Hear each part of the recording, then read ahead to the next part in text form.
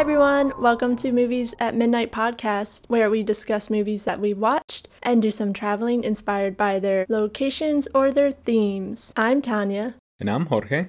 And today we're discussing KLAUS from 2019. Yeah, and I thought it was kind of cool that it was written by a guy from Spain. Oh, I didn't know that so many films were made there, but apparently that's a very popular spot to be making movies. So this is a Santa Claus origin story. Mm-hmm. Who knew? Yeah, the first time I saw it, I was like, I had no idea. Who knew we needed that? Mm-hmm. No, I'm kidding. I really like it. The idea.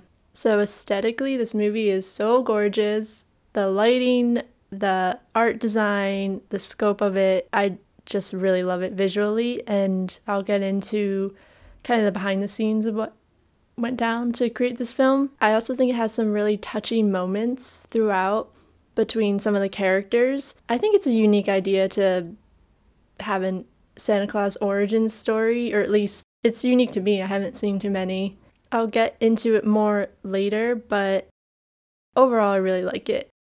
But there were like a few issues I had with it, but I would still highly recommend it. Maybe where it let me down was I wanted something more fantastical than a comedy, but I think the magical parts outweigh what I have issues with, so I personally like it overall, and I think people should watch it. And I'm in a similar boat. I really enjoyed this movie. I thought it was really cute. Artistically, this film kind of blends 2D with 3D. Like, so some of those changes are really cool to watch. The colors from the different locations, it's really cool, which subtle, and I didn't pay attention to it, at least my first time around, till now watching it the second time and then kind of going through some of those in terms of the colors and themes that the towns or the areas represent. On the surface, it's a great story with the origins of Santa Claus and things like that, but Santa, Father Christmas, Saint Nick, it's this mythical being or real person changes through different parts of the world. And so I like that they chose to tell this story because it's great hearing different people's point of views on their traditions and how they see Christmas and the person that they may or may not believe in and how those traditions are passed on to kids. Yeah, I was like, oh, how excited are you going to get? Are you going to be about this one? Because it talks about the lore of Santa Claus in a different way pertinent to the story. But I remember you being like, oh, the lore of Halloween and where did it come from? And I'm like, this is its own lore within the story. So it's kind of fun to see. And I thought you'd enjoy it. I also enjoyed it. Yeah, I enjoyed it as someone who enjoys doing research and like looking into things as well. I dreaded it because everything was a rabbit hole. Because it's like, well, in this part of the world, right, we do this, Y, and Z, or like the origins are this, and then it's slightly different compared to other parts of the world. Even the name Santa Claus isn't that old when you compare it to like Father Christmas or like Saint Nick and things like that. So interesting. Yeah, it's one of those things you just have to accept. Like, there is no one answer. It's different for everyone. That was a really unique point to take for this age-old story. So I really like that. And I just want to encourage uniqueness in filmmaking because I know everyone's like money-driven. Not everyone, but the studios are more so money-driven. But yeah, these unique stories are important and more interesting just for continuing the art of filmmaking. I love that you said the studios are money driven because money or some like what are you in it plays a really big role in the theme in this movie. So think about what motivates you to do things, and are you really doing true acts of goodwill to spark another, or are you doing it for selfish reasons? Yeah. Or letters. Sure. With that, I'll get into the summary. A listless and spoiled young man, Jesper, is sent to the northern island of Smeerensburg as a means of reform. His postmaster general father hopes challenging Jesper with the most difficult post worker posting will change his ways. So I don't know enough about postal work to know the right verbiage, I suppose. Jesper is to post 6,000 letters in a year, or he will be cut off monetarily.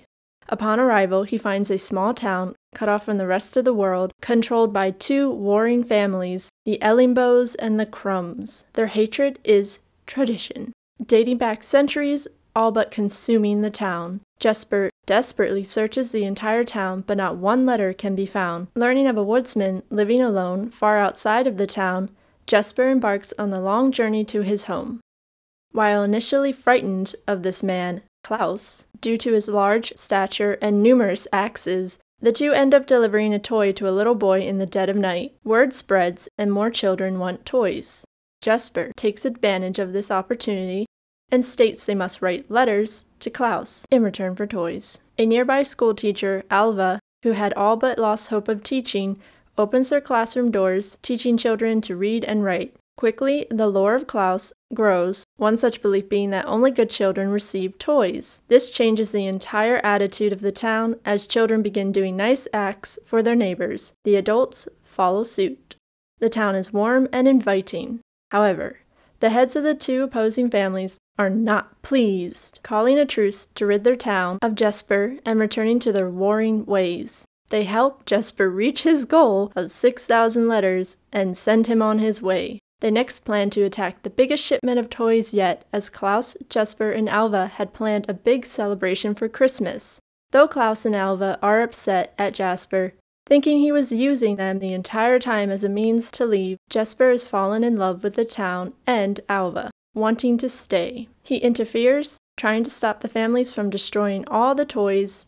In the end, the toys were decoys. Jesper did nothing, but shows commitment, and the family leaders give up due to their children falling in love. Jesper and Alva have a family of their own. KLAUS and Jesper remain great friends, expanding their operation to other towns, and the town of Smeerensburg becomes a beautiful and happy place to live. Jesper and KLAUS continue delivering gifts for 11 years, but on the 12th year, KLAUS disappears, presumably dying. Yet, once a year, on Christmas Eve, Jesper wakes up to see his dear friend who returns to deliver gifts to children. The end. The creation of Santa Claus. Mm-hmm. The scope of this film is huge, with so many Christmas traditions, and the film does a cute and clever way of showing us where some of these origins come from. Yeah, I did really like those bits. Mm-hmm. And as I've said in others, I really like to take point in the very initial scenes and what the film is setting you up for. And we hear Jesper's narrative on letters. So the film starts by saying, we don't really send letters out anymore, which is true with the invention of the internet and digital communication. How many of us still send letters to family and friends? And Jesper talks about how this whole story is about letters, and he hints at kids writing to someone for toys, but nobody ever really thinks about where it started. So hence this movie kind of tells us why kids do this. Yeah, I did really like that. But we start off before he gets to Smeerensburg in the Postal Academy. He's been there for 9 months, blowing it off on purpose because he doesn't want to be a post worker, and getting very Cusco vibes from him. The actor is Jason Schwartzman, who I love. Been in a lot of Wes Anderson films. But even his voice sounds a lot like, oh God, what's his name? The guy from Cusco? Spade, David Spade. Oh, yeah. Yeah, they just sound very similar. And then all the inflection and everything and the way he jokes about, very Cusco. The movie gives us our stakes right off the bat, sets it up very well. His dad is like, you're slacking off. I'm going to cut you off from all these fine things. I'm not just going to kick you out of the Postal Academy and send you home and let you live a lavish life. You are going to this tiny island up north, and you have 1 year to post 6,000 letters. And I guess it's a very notoriously, not bad, but bad at sending letters town, because even some of the other workers there are like, you're going to send him there? Isn't that a bit extreme? I'm all up for discipline, sir, but Smeerensburg, Yeah, so I wonder why of all the places the dad chose Smearensburg. Like the dad, he's kind of like what the head of the Postal Academy, and I feel like for him, I don't want to say ashamed, or he's just like, how is my son like Disappointed. this? Yeah, disappointed in his children. And I mean, granted, your kids are gonna do what they want, and they should have free will. And just because you're a postman doesn't mean that your children should also be postmen. But you would think that Jesper would at least have inherited some of his work ethic to be better, because they even asked for like the progress report, and they were like, filing and sorting, fail, like pigeon, fail, transporting, fragile. It's like the worst they've ever seen. Yeah, but he's screwing up on purpose because he wants to get kicked out and not be there. Yeah. And then like the dad's solution is like, I'm going to send you to this faraway place where they've attempted to set up a post service there in the past, and it's always failed. Yeah, like why give your son, who has shown no interest whatsoever, one of the most difficult places that everyone else has failed at? It's not even like, oh, it's difficult and he'll work it out. It's like no one's been able to figure this out. And not just that, but even when the dad tells him like, you're a postman now, you're going here, I felt like in this world, or maybe in other similar works, it's like being a postman means something to them. Like I went through X amount of training and excelled, and I became a postman, and this is my job. Where like when he declares his son a postman, even some of like the other employees are like, what? You're making him a postman? Where I was like, ooh, that's kind of like a slap in the face in some of your other employees. Because it's like, dude, I earned this, and you're just giving it to this kid because he's your son. Nepotism. So I was just like, ooh. Yeah, his journey to Smearensburg is gorgeous. I'll be saying it the whole time. But the landscapes, he's on these cliffs in this little cart with a horse, and everything's just so beautiful. And then he gets there. It's very ominous. They have some very ominous shots. And the tone in this movie kind of is one of the things I take issue with, because I'm not really sure. It's all over the place. But they have some really ominous shots when he first enters the town. There's this huge skeleton of a fish, which I thought was a really great shot and creepy, but I'm like, oh, it's scary. But then 2 seconds later, they're just cracking jokes. Yeah, being real irreverent. So I'm just like, oh, okay. Yeah, and the opening shots of Smearensburg, if you pay attention to the color palette, like I said, this is something I didn't notice before. Even comparing it to like the Postal Academy area, you have like these greens, blues of the uniform. And then you get to Smearensburg, and it's all blacks, grays, and a mixture of in between. I thought it was really funny because even the movie points it out, where the ferryman tells him like, yep, that's Smearensburg. You should see it in the spring. The grays really pop. That was funny. There's some great lines in this. And as the town starts to transition from their tradition of hating each other to working together, you'll start seeing a change in the color palettes of Smearensburg, which I thought was a really creative way of showing the change. And it's subtle at first, but towards the end of the movie, you can see the big difference. Jesper is very disappointed, obviously, with the reception. Actually, the ferryman kind of tricks him into ringing this bell, which is the war bell, which immediately makes the two clans, they call them clans, right? I think so. Start fighting. He's upset where he has to live because, I mean, fair, it is this tiny little shack with a hole in the roof, and he has to cross this tiny little ladder to use the restroom. And it is winter time, so... Yeah, the way that they sold how cold it was, I believed it. I was like, oh, I don't want to be there. It's so cold. I mean, it's probably always wintertime there, though, right? I guess when you're that far north, yeah. He starts going around the town, checking everyone's mailboxes, and there's no letters. No one's writing anything. And he opens one mailbox. And I'm like, did someone fart in a mailbox? God, I will be the first to admit I'm not very mature when it comes to fart jokes. I love them. I think they're so funny. I was just like, oh my God, that's so funny. Of course they'd fart in each other's mailboxes. Although no one's using them, so...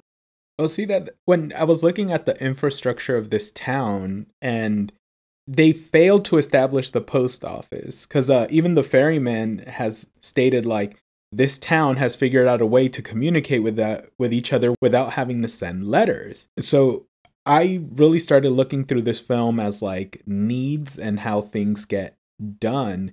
So a lot of us send out a letter or used to send out letters when you're trying to say something or communicate with someone else. But this town is small. We don't know the full population size, but it doesn't seem like it's a large town.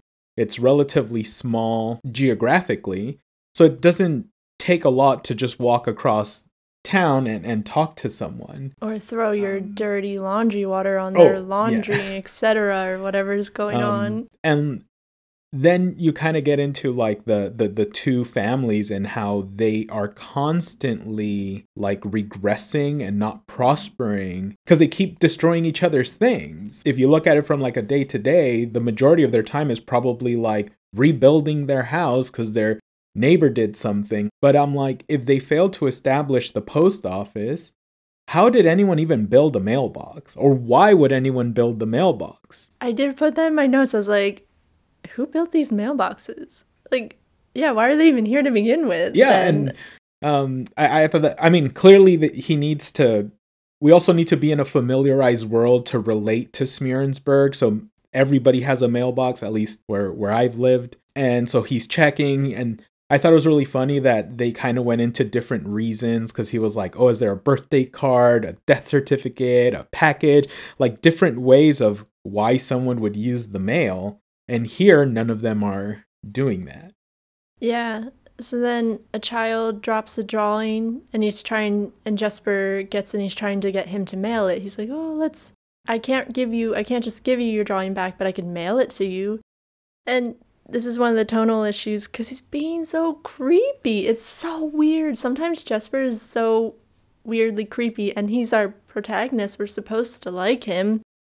And I do most of the time, even though he's a little shit. I don't know, it's like, oh, don't characterize him like this. This is uncomfortable because he's like, hey, little boy, you want me to mail this? I just need this one thing from you. And I'm like, ew, stop this now. Later when he's getting the kids to send letters to KLAUS for gifts, they're showing it like a drug deal, like a bunch of different drug deals. And I'm like, what? Why would you choose this? It makes them seem so weird and unlikable, but okay, it's a choice, I guess. And I do think a lot of that came down to the comedic effect. Sure, it's definitely trying to be funny a lot of the time, but a lot of the jokes are either tired, not a lot, some of the jokes are tired. Mostly I saw from the two warring families, from their leaders, those were very on the nose jokes. And the woman Crumb, I was like, oh, that's like a knockoff Yzma.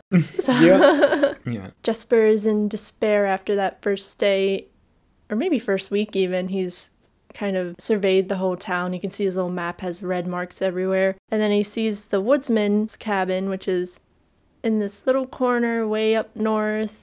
He decides to go up there. This is another super ominous introduction to a character. He's chopping wood, I think. We don't see his face initially. He's got this axe, and I almost said Cusco. Jesper gets trapped in his cabin, which is like any cabin lover's dream, I swear. His cabin is so beautiful. But he gets trapped in accidentally, so it seems like this big, oh, this man's coming to kill me moment. And it is ominous as fuck. That's why I'm just like, what are we doing? I'm so confused. I'm gonna stop talking about the tone until later. So Jesper runs away, and I think he's gonna leave. Like, it seems like he's packing up to leave the entire town. Out of nowhere, KLAUS shows up, and he's like, we're delivering this letter and this thing in this package that I have for this kid. Or he's like, where is this place? We're going there. I like that even your tone changed for delivery. We're delivering it. Yeah, I don't even know if he speaks actually initially, because for a real long time he doesn't say much of anything. So they take what happens obviously to be a gift to that kid who had lost his drawing initially. And I did think this was funny, but Jesper's like, oh, I'm definitely holding a severed head in my hands right now. And then so I was like, I think this movie is for 20 to 30-year-olds who like miss the nostalgia, because some of these jokes are a little too much. This is not a kid's movie. Like, sometimes it is, sometimes it isn't. And I think you got the target audience dead on. So I do think it's this later demographic, but with kids. I see. So this film talks about traditions and doing things because that's what the family does. But we do see this, and I think Shrek was probably one of the first animated movies that was geared to adults, but appearing to be a kid's film. And it was like, how do you maximize profits? Do you target the kids? Do you target the adults? And this way you do both. It was probably like the first mainstream. Right, the first mainstream that kind of did it. And it shows, like you were saying, studios are always looking for profits. It showed studios that you can make a huge amount of money. I forget how much Shrek actually grossed, but it was a very profitable film. By making an animated film where kids are going to be excited about it, but then you put in these adult jokes or these adult themes that probably won't offend kids, and parents would be okay to take their kids there because they're like, oh, they're not going to get it. But they get it and then they enjoy it. So then now you go see it in the movie theater, you go out and buy it, you sign up for Netflix and watch it there. I feel like Renaissance era Disney was very good at that. I mean, theirs were aimed at the younger audience, but they definitely slipped in jokes for the adults. So it's kind of like the reverse, almost. They deliver the package, and Klaus is watching the little boy play with this toy wind-up frog. Or toad. I don't know, I'm sorry. And they show him profile, and I'm just like, that's a choice. He has the weirdest nose. His nose looks like a skateboarding ramp. It just like goes up and then it's like so thin. And I'm like, I've never seen that type of nose before in character design. So I saw the nose as that wood chiseling thing where it was like, oh, Santa's workshop. And then there's a scene later on in the film where he gives Jesper that, and I'm not a woodworker, so I don't know what that tool is called. That piece of his nose reminded me of that tool. That's clever. That's probably what it was. That's very smart. So then the next day at the post office, these three girls show up and they're like, oh, we want to send letters to Klaus for toys. And I was thinking, how do they know who to send it to? But I think the little boy sees Klaus the night before. So I'm like, oh, does everyone know who he is, even though he's way up there? And then he was like, oh, Klaus or the woodsman up there dropped me off this toy. I mean, good thing he said that, not like he was creepily watching me through the window. Sorry, I'm terrible. Anyways, but that's all that I meant. Like, oh, how did they know? I'm definitely there because it's the night of. So it's like the little boy saw Klaus by the window, he gets scared, and then he like lifts up his lantern. Now there's nobody there, but yeah, maybe back when Klaus and his wife were younger, they used to be part of this town. And then they left up to the woods. But now it's the morning, Jesper's getting up and kid's already there. So it's like this kid already told his friends, hey, someone gave me a toy. And he didn't even send him a letter. Like Jesper delivered the letter. So I don't know how they made that connection. But here, Jesper, we're starting to see his motivations, and we already know he wants to get out of Smearensburg. His goal is to, I guess, deliver 6,000 letters. That's the metric. And this film, kind of like our society, is very capitalistic and financially driven, and he knows that he can get out of this town as long as he gets his 6,000 letters. So how is he going to do that? He needs to create the demand. And so this little boy actually helped him because he was like, hey, if you do X, if you send this guy this letter, you're going to get a toy. Mm-hmm. And I want that toy. So I'm going to send that letter. So they're like, okay, I want to send this letter. Granted, Klaus lives far away, but Jesper is like, hey, I'm going to be the middleman. I'll send him your letter, but you need the postage. They say this throughout the film where it's like, it's not a letter unless there's a postage. Okay. So now he's training these kids to kind of like go through him to deliver that. Because like I said, it's a small town, so they probably could have given it themselves. But they go through Jesper, and it's like his greed or motivation is now, I see it as just getting out of the town. And I think that the film does a really good job about showing that. And then somewhere between now and the end, his motivations are maybe blurred. I don't know, believe what you want. Maybe it's not, but he does decide to stay, but I still think it's a financially driven reason to stay. Oh, I didn't get that. That's so not nihilistic, but realist. And the reason why I say financially driven, it's like in the end, the dad's like, all right, you met your goal. You can come back home. He wants to stay, but I'm like, okay, if he goes home, what is he gonna do? He's just gonna like sit around at home, probably make some money, probably work at some postman working for someone. If he stays in Smearensburg, he's essentially second in command to his dad. So I think he fell in love with the town that once it, started being friendlier with Alva, and he had such a nice friendship with KLAUS, so that's what I'm believing. And maybe he did fall in love, but I feel like that money from the town. We know how you feel. Okay. The little boy with the frog toy ends up playing with a little girl from the opposing family, and word gets back to the two leaders, and they have this big setup as to why the town is the way it is. And this is one of my main issues. Actually, my main issue is the villains and their motivation and the way they carry things out. So we go into the scene, like each leader explaining to their own little child what or why they are warring. And it's just tradition. Oh, we just have been fighting for so many years and we don't want to break tradition. I just didn't like that. And it was too on the nose. It wasn't nuanced enough for me. I think there is a story to be told where people do things just because that's the way it's always been done, because that is an issue that we run into just in general life. Like, oh, I did it just because. It's the way it's done. I don't know. I feel like they had such a good idea and such a cool, unique story to tell. It was just a nothing conflict in my mind. It was easily enough solved, which it is in the end, and I'll talk about that later. Like, so what? What are the stakes? That's not good enough stakes for me. I don't know. I felt like you could have done something more nuanced that we would have been either we would have related to more, we would have cared more. Because also these villains are kind of the backseat, which is I'm fine with, because obviously the story's about how Santa Claus came into existence. Then why even have them? I'm not sure if you need them then. Make it a story all about him, about Santa Claus. I know it is one of the reasons it's there is because it sets up the lore of being naughty or nice, like the naughty or nice list, but you can find another way to do that.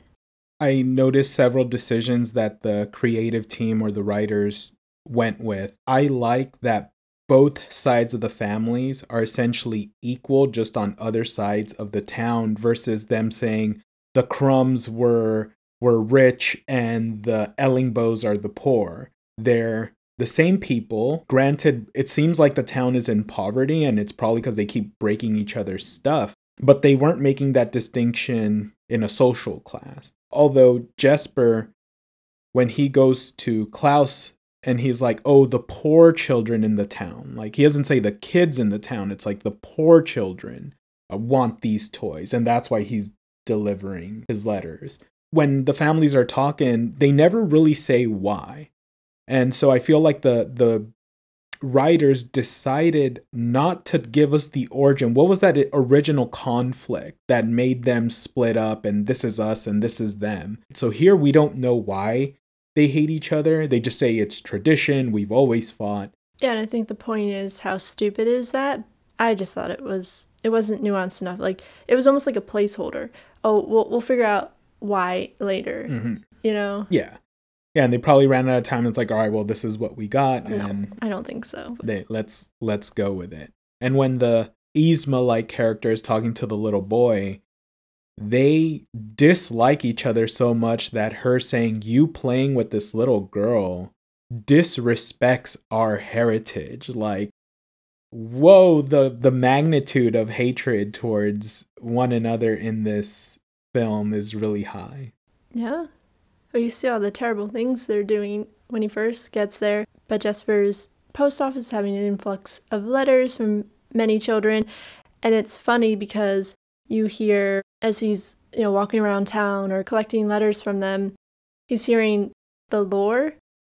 And then I liked it because we heard all the lore. Oh, he comes down the chimney. He puts stuff in your stockings. You get coal if you're bad. And then you get a cut of how that might have come to be. We can squeeze down any chimney. Really? How? I don't know.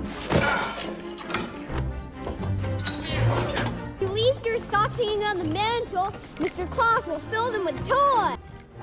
He only comes when... Oh, and he likes cookies.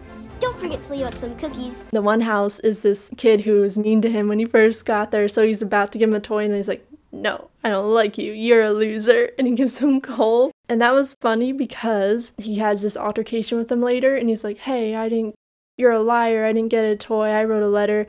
And Jesper's like, that's because you were a naughty child. But the way they filmed it was apparently inspired by Breaking Bad, one of those scenes in the desert with Walter White, and I think Mike is the character.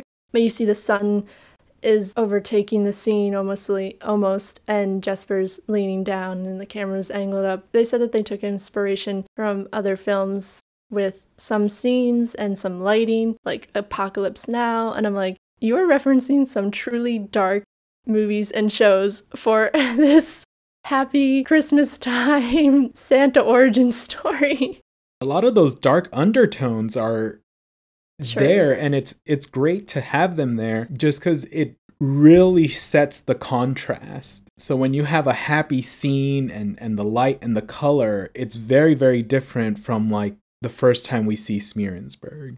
One of the more touching moments and sad scenes is you see that Klaus he's running out of toys, and Jesper's like, well, we'll make more. He hasn't reached his 6,000 letter goal yet, and he has this big idea. Oh, for Christmas, we'll make all these toys for everyone, and on Christmas morning, they'll wake up with toys. This is the sad moment where Klaus is like, no, I'm done. Like, I'm not making any more toys. And we find out he had a wife, and they wanted children, they never had them, and then she died young. It's a bit of a moment between Jesper and Klaus. He kicks him out of his cabin. He's like, get out, I'm not making more toys. There's this little girl who has been coming to the post office trying to post a letter, but she is Sami, and that is an indigenous Finno-Ugric speaking people. They live in what is now known as the northern parts of Norway, Sweden, Finland, and parts of Russia. So that was really cool, and it also said in our subtitles for our closed captions, speaking Sami, and I was like, what's that? Jesper finds her there sitting at the post office, and he has like this little therapy session with her, but then he has an idea to take her to Alva, and they try and figure out how to communicate with her. Alva at this point has reopened the school. She was, like I said, she was pretty downtrodden. She turned the whole school into like a fish store, but now she's revamped it, used all her savings to pay for all the school supplies, which I hear is a very typical thing that teachers actually have to do. It's so messed up. Yeah, so she helps her, and they learn together that she wants a sled. So then Jesper tries to make this sled, and it's so cute because it's so bad, and he falls asleep. And then Klaus comes down and sees his terrible sled, and, helps him make a new one. I think that's kind of how they reconnect, rebond. He's like, okay, I will help make all these toys for Christmas. And Alva's helping, and Margot and her family decide to help as well. So we have a lot of people here to help make the toys. But the plan of the warring clans, because they're so mad that their town is now this beautiful, wonderful place to live, they call a truce. They decide to work together to not work together. I get it, it's a joke, but again, it's weak for me as a motivator. So what's their plan? They're gonna help Jesper reach his goal, and they actually send out like 14,000.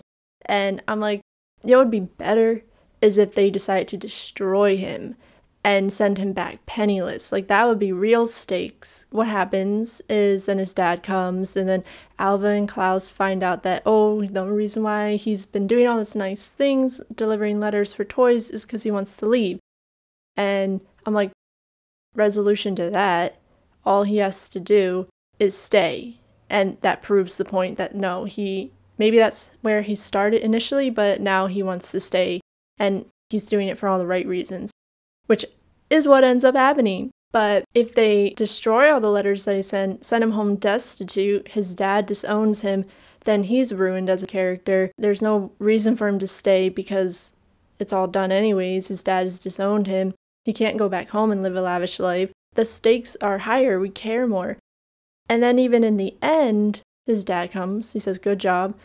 They leave. And then what does Jesper do? He doesn't leave. Proves his point. He wants to be there.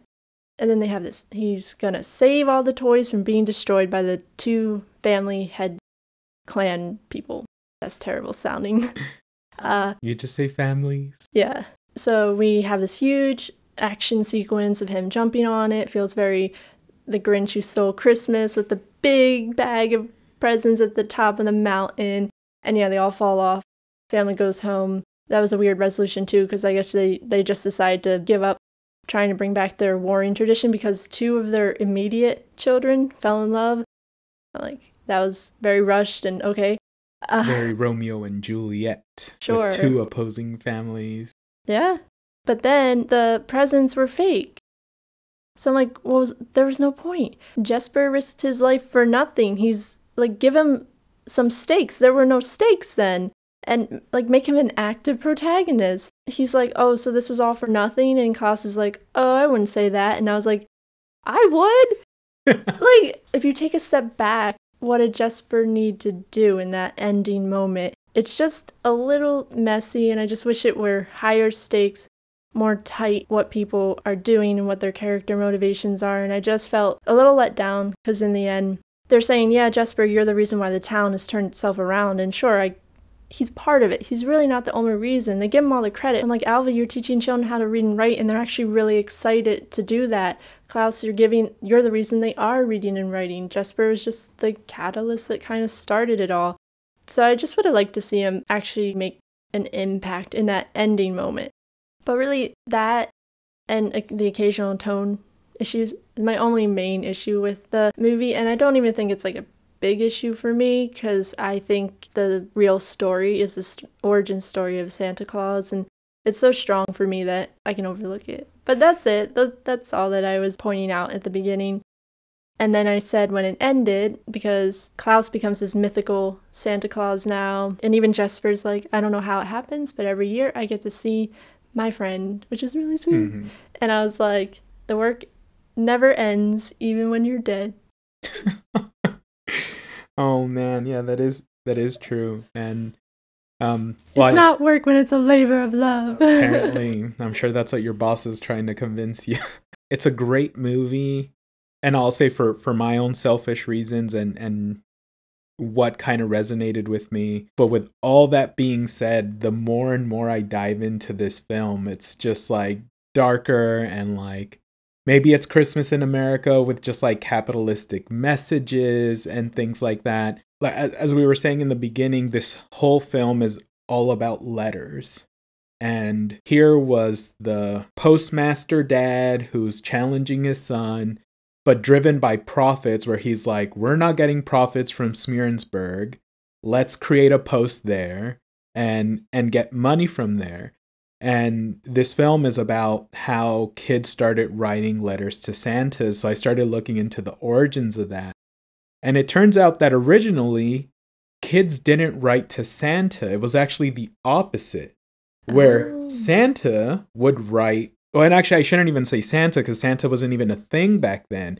It was, I guess, like Father Christmas or Saint Nick, which predates Santa Claus. Santa is really like a 1900s, late 1800s figure here in America mostly. Maybe they were paying homage to that when the first letter came from KLAUS and went to the kid. Yeah, and so in and a lot of these origins really focus on Northern Europe and the Scandinavian area and Dutch. A lot of them come from there, and most of the traditions here in the US from that come from those immigrants that came to the US and brought those traditions with them. So Saint Nick, or Noel, or insert whatever you call that mythical figure here, was really the parents kind of like reflecting on what their kids did this year. Oh. And they would write them letters kind of like saying, oh, you've been very good. However, you're not as nice to your brother as much as, or sister as much as I would want you to.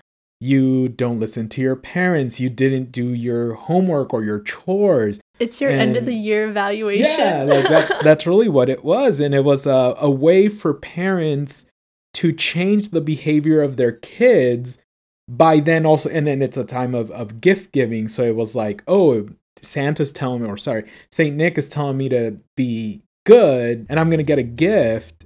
if I change my behavior. So I just thought it was really crazy how it's like an opposite. And now kids are sending the letters to Saint Nick or Santa. They're being proactive. Yeah, They're I guess like, so. I don't quite like that toy you gave me last year. Let me tell you what I really want. The other thing, it was so originally, as that transition started happening, kids weren't mailing it to Santa. Some of the earlier traditions, and it's associated to the chimney, and we'll get into that connection in a bit. They would burn the letter, and the kids would see the letter turn into smoke and go up to the sky, and it would reach Saint Nick in the North Pole. Fascinating. In Latin America, kids would attach their letter to a balloon, and it would go up into the sky. Those are way cooler traditions. But right, so those are and this is where, like, what are your motivations? And we know in capitalistic society, people are greedy. It's like, well, I can get money from that. So if kids put a postage on their letter, now we can get money. And a lot of this, and this is like follow the money, and you see where a lot of these motivations come through. It was getting profits from kids sending letters. Because as kids started sending letters, the post office didn't know what to do with some of those letters. Fair. There was a lot of confusion when there's an actual, like, Nick family or a KLAUS family, and it's like, does it go to them? Does it not? At least here in the US, as writing to Santa became more and more popular, the post office actually has like a section, I think they call it dead mail, where it's like, if you ever write to a mythical being and they don't know where to deliver it, it goes there. Is it a fireplace? I don't know. Maybe there's a trash bin? Yeah, if anybody's a postal person, let us know what they do with this dead mail, like undeliverable mail. That's where it goes to live forever and ever. They were, collecting these letters, and then people, and this is early 1900s, were saying like, hey, we want to write back to the kids. Like, we want to let the kids know, yep, Santa got your letter, like this and that. And the post office was originally against that because it was like, it's illegal to open somebody else's mail. You're not Santa, so like, how can you open this letter? And it's just like, I wonder what those meetings were like, where they're like, we want to do this. No, you can't. It's illegal. And even in this film, Jesper references the law, and I think like the post service is very government official, where he was saying, KLAUS, you can't come with me because you're not an official post person, and there's probably something against the law. So I thought that was a really funny line to throw in there, learning about how people were like, yeah, I'll write back to the kids, like, hey, I got your letter, like, I'm Santa, and kind of like getting that connection to Santa and into a higher level. Really opening up these conundrum debates that people probably thought they were never going to have. They're like, I signed up to be a post worker. Why am I talking about the legality of opening the letter of someone who does not exist? And then one of the headmaster post person or whatever made some permanent changes to some of these policies and started allowing people or like certain groups to write back to the kids.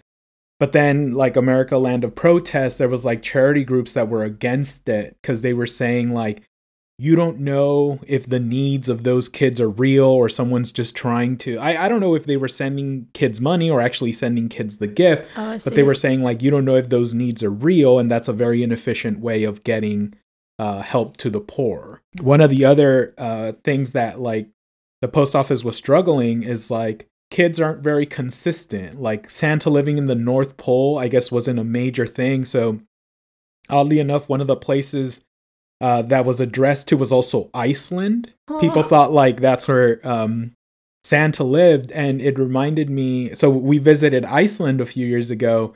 And I remember when we were walking down one of the streets in Reykjavik, there was a red, like a, what do you call those things? Not a post office, like the things on the sidewalk, a mailbox that was addressed to the North Pole.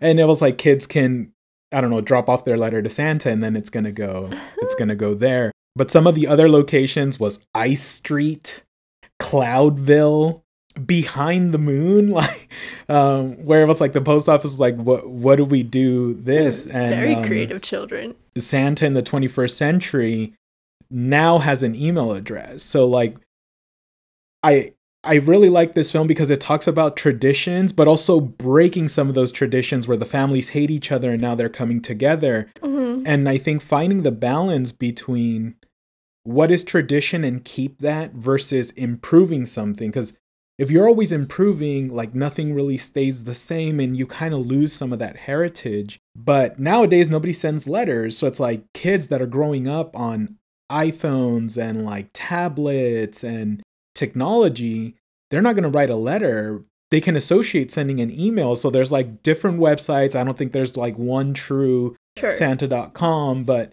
you can now send your email of, you know, writing to Saint Nick or Santa Claus. Yeah, that is an interesting debate all on its own. Tradition versus preserving tradition versus advancing. And it's like, it's all important, but yeah, there's some give and take. Finding that balance, I think, is an incredible difficult. I don't claim to know what the answer is, but you also got to stay relevant because then you'd be forgotten about if... We're always struggling with that issue, so... Mm-hmm.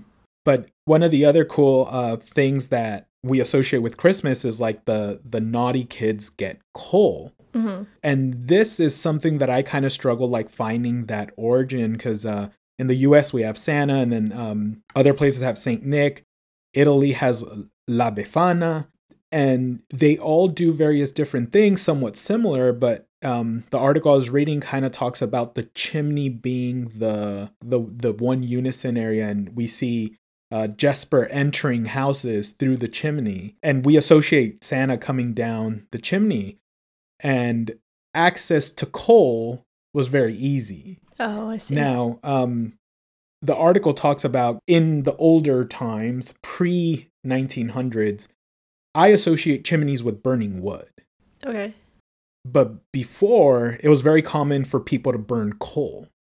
And that's where the coals were. Now, if you go back even further, fireplaces weren't a common way of heating people's houses back when most houses were made of wood and a fire would have caught the house on fire type stuff. So when I was reading about Saint Nick, he actually used to enter through the window. And then as chimneys and fireplaces became more common, the story changed to he's now coming in through the chimney. But I couldn't really find like why the coal. In other areas, they said kids would get twigs. Kids would get bags of salt, garlic, or onion. Yeah, and then, so it's like them not getting a gift or a treat or candy like the good kids. And then right next to the fireplace, we hang our stockings. So all of us hang our stockings to get a present or a gift or a treat from Father Christmas. But one of the origin stories that I found was that there was these 3 poor sisters who I guess got their socks wet and they were hanging their socks by the fireplace so that they would dry. And Saint Nick left the gold coin in their stockings. And that story quickly grew and people started hanging their stockings now, playing homage to that story. And now your stocking stuffer. One iconic Christmas symbol that... Wait, let me guess. The tree. Yeah. Ah, I got it. So what's the origin? And I was like, why did this origin story leave out the tree? Oh, yeah, good point. They don't talk about the Christmas tree or putting presents under the Christmas tree. So I was looking into the origin of Christmas trees, and apparently it started in Germany with church reformer Martin Luther was returning home during the winter time. So he was enchanted by the stars twinkling through the trees and their branches, so that he tried to create that by chopping down a small tree that fit in his home, and he actually decorated it with candles. No. Come on, man. And so this kind of like became a thing in Germany. It moved to England in the 1840s when Prince Albert moved from Germany to England, and it reminded him of home. He started putting the Christmas tree at home, but rather than candles, they would actually decorate it with like fancy glass. And that caught Much on safer. to the people, and kind of like what we have now with the glass ornaments. But I just thought it was funny that this whole movie about Klaus and the origin, and then there really is no connection to the Christmas tree. But it's like in other parts of the world, maybe the Christmas tree isn't that tied to Saint Nick as much as the Western. And then I started looking into the actual figure, Santa Claus, Father Christmas. So a lot of those stories are based on the real person, Saint Nick, or Saint Nicholas, which was around in the 4th century. And he somehow was performing miracles and his reputation grew. So that his name was kind of known differently in different parts of the world. And in the Holland, Amsterdam area, they actually knew him as Sinterklaas. And when a lot of those immigrants came to the US, the name was kind of changed to Santa Claus. I wonder why. I know when a lot of immigrants came over, they Americanized their names, but like, what even is an American name at that point? Like, what? But their original description is a brown robe, probably fur, and a holy crown. What's a holy crown? I don't know. Well, I guess a crown, a gold that's crown. Holy. So that was like your Saint Nick. Coming from like a Catholic background, like a lot of them always have like a fancy gold crown and things like that. But here in the US, capitalistic and advertising, the way we know Santa was actually created by the Coca-Cola company. Oh, yeah. So in the 30s, they ran, and we'll put some pictures of some of the ad campaigns. They're the ones that created this big, jolly, red cheeks, white beard figure that, at least for me, if somebody says, what does Santa looks like? That's what I'm picturing. I'm not picturing a woodsman. In a fur coat. What was that horror movie? Krampus? Yeah, I'm not picturing Krampus. Well, Santa Claus isn't Krampus. And yeah, so he's wearing the big red coat because that's the Coca-Cola red.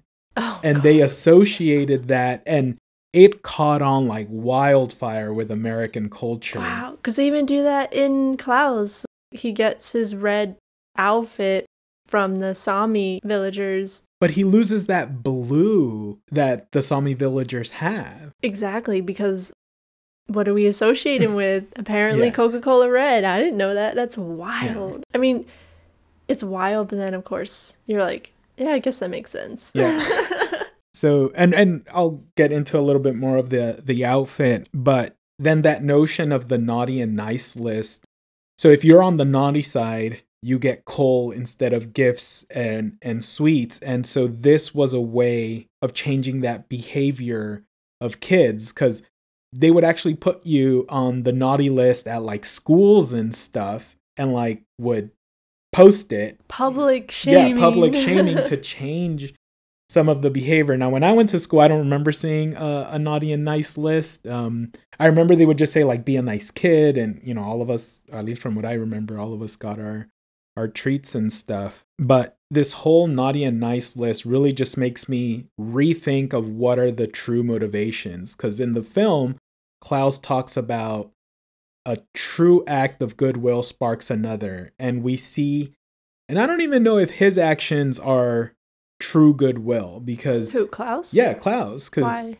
Well, his wife passed away. He had all of these kids, and granted, he's not gaining financial support from giving away the toys, but I do think his motivations are altruistic. Mm-hmm. So it's kind of like he feels good about himself by doing, kind of like how some people just like to help other people because it makes them feel good. But I started thinking like, okay, here's KLAUS and his wife, and maybe they were part of Smearensburg. Maybe they didn't like it. I don't know what side they're on, the Crumb or the Ellenbows, or maybe they immigrated to this area. But he's like, we picked a place in the woods that we liked and we built our house there. But if you look at that map, that is like way out there. So I'm like, what'd you do, KLAUS? What you doing way up there by yourself in that workshop? You think did someone kidnap their wife there, perhaps? Or oh my goodness. You know, that's sort of just like my wild this theories. This isn't a horror movie, even though some of the shots. I mean, you know, when Jesper first meets KLAUS, a lot of that could be a horror film. But he does have that tragic story where his wife passed away. And sorry about the noise. Some people are doing some work outside. But when Jasper first meets Alva, we see a picture of her, I guess, from graduation. And I see like a, young, motivated, go-getter type person somehow finds that there's a job in Smearensburg. She wants to make a difference in the world. And Jasper even says that. Why do we do things like to make a difference? That's how he motivates her to even do the class, because when we first meet her, she converted the school to like a fish shop. And she tells him, I took this job in a town where people don't send their kids to school. It seems like education isn't a priority for them. A lot of the kids don't even know how to read and write. So it's like, why does she decide to stay there? I don't know how much or where she was from to be like, look, I put all of my money to come here. But she's been there for 5 years. Where I'm like, how expensive is it to catch a ferry ride and go anywhere else? Granted, you're like, okay, I saved up. I don't know how much money she has in her little jar. It's enough to refurbish the whole school, though.